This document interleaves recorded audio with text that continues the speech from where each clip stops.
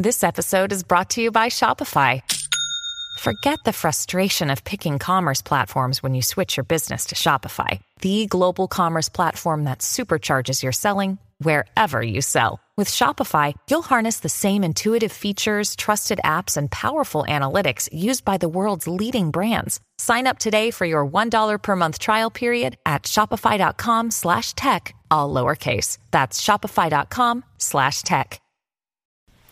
Well, howdy there, Internet people. It's Bubba again. So today, we're going to talk about time marching on, and I'm going to tell you a secret that I have kept for 30 years.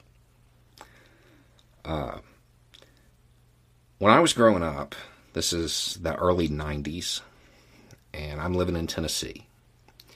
There's a girl that lives on the street, and we became friends when I moved into the neighborhood.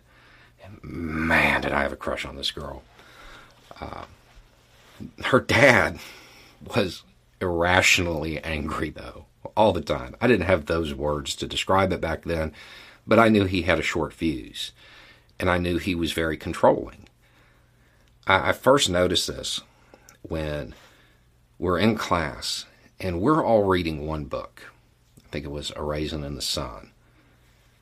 And she's reading something else, because her father, one of those who's always complaining about something, had just lost his mind up at the school, and she had an entirely separate reading list approved by him because what we were going to read wasn't appropriate. Wild. But he liked me well enough. In fact, he drove us to our first date. He took us up to the movie theater. And we go up to the window and buy the tickets for whatever it was we said we were going to go watch. And then we went inside and we cut the corner and went into the movie The Bodyguard. And it worked. Plan went off without a hitch until we walked out of the movie when it was over and he was standing in the lobby. And he started screaming, ranting, raving, yelling, telling her she was going to get the belt, telling me he was going to call my parents, And I'm sitting there thinking, yeah, look, my parents knew I was not going to go watch whatever it was that we said. But this yelling went on for an extended period. I mean, keep in mind, different time. This wasn't totally abnormal, but even by the standards of back then, this was a little too much. And then we leave and we start walking towards the car. And when we get in the car, his whole tone changes with me. It's no longer this yelling, ranting, raving kind of attitude. It's very paternal. And he's saying, you've got to be more careful. There are things you don't know. Well, okay, I'm listening. And I look at her, and she's already embarrassed.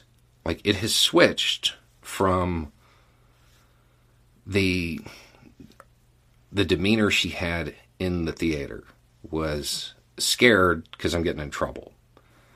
When we got in the car and he started talking, it turned into embarrassment.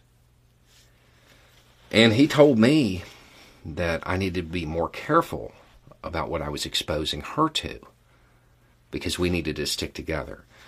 And I should know, as a good young white man, that that's not appropriate for young ladies to watch. Now, the young white man thing kind of caught my ear, but at this point in history, parents were freaking out about violence in movies. So I was still a little confused until he started talking about the interbreeding that went on in that film. That's what he was upset about, that a white man and a black woman had a relationship in that movie. That's why it was off limits. And he kind of goes on, and the more he talks, the more it turns back into anger.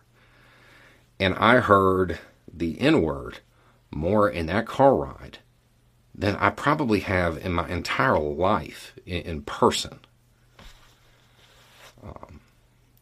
And then we get back to the street, and I go home. He never calls my parents. And the next day, she's not at the bus stop. From that day forward, he drove her to school. But it didn't matter, because once he dropped her off, it was a different time. We didn't have to take up defensive positions as soon as we got to school.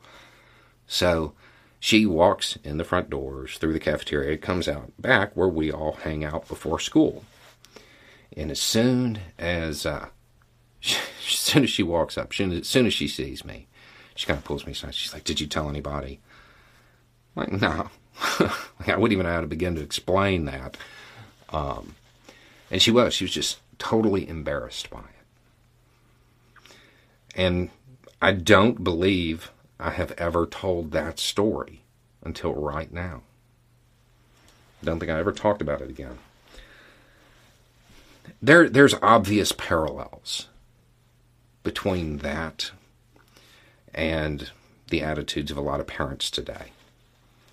There are parents today who are ranting and raving about things that in 20, 30 years, it's just going to seem so weird that people were upset by it.